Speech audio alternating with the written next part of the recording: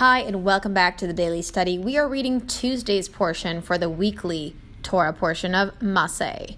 We're looking inside at Numbers chapter 33 and 34, verses 54 to 15.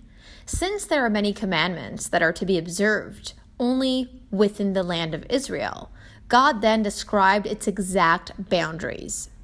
Zot haaretz asher tipol lachem benachala v'gomer.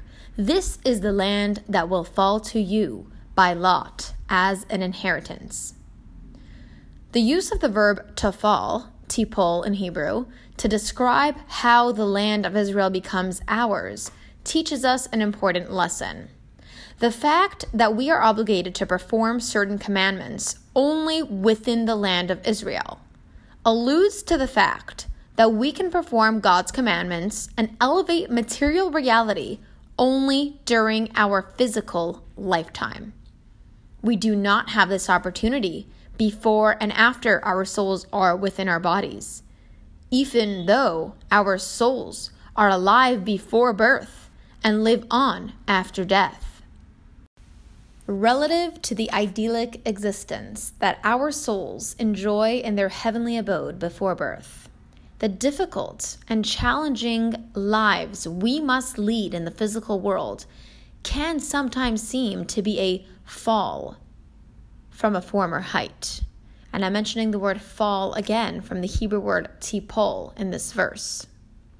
But by utilizing all our powers to capitalize on this unique opportunity that is ours only in this world, we help God achieve His purpose in creation, fulfill the purpose of our existence, and also vastly enhance our ability to absorb the divine revelations that await us in the afterlife.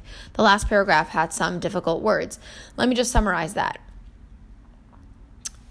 Yes, it is true that before our souls come down into our bodies, they are living this blissful life, of course, because they're just souls. But the moment they come down and contract themselves and limit themselves into a finite body, you have this infinite entity that is free-spirited, which is the soul, all of a sudden comes down to the earth into a child, into a newborn baby, into such a confined body, and wants to live its ultimate purpose and ultimate mission. But this body has temptations and pleasures and wants to follow and pursue those pleasures.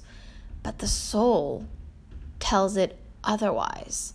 The soul wants to elevate everything that it sees.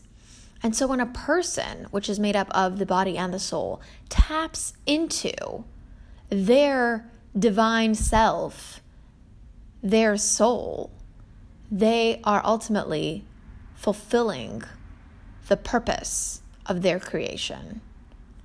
That was it for today's daily study. Looking forward to reading tomorrow's with you.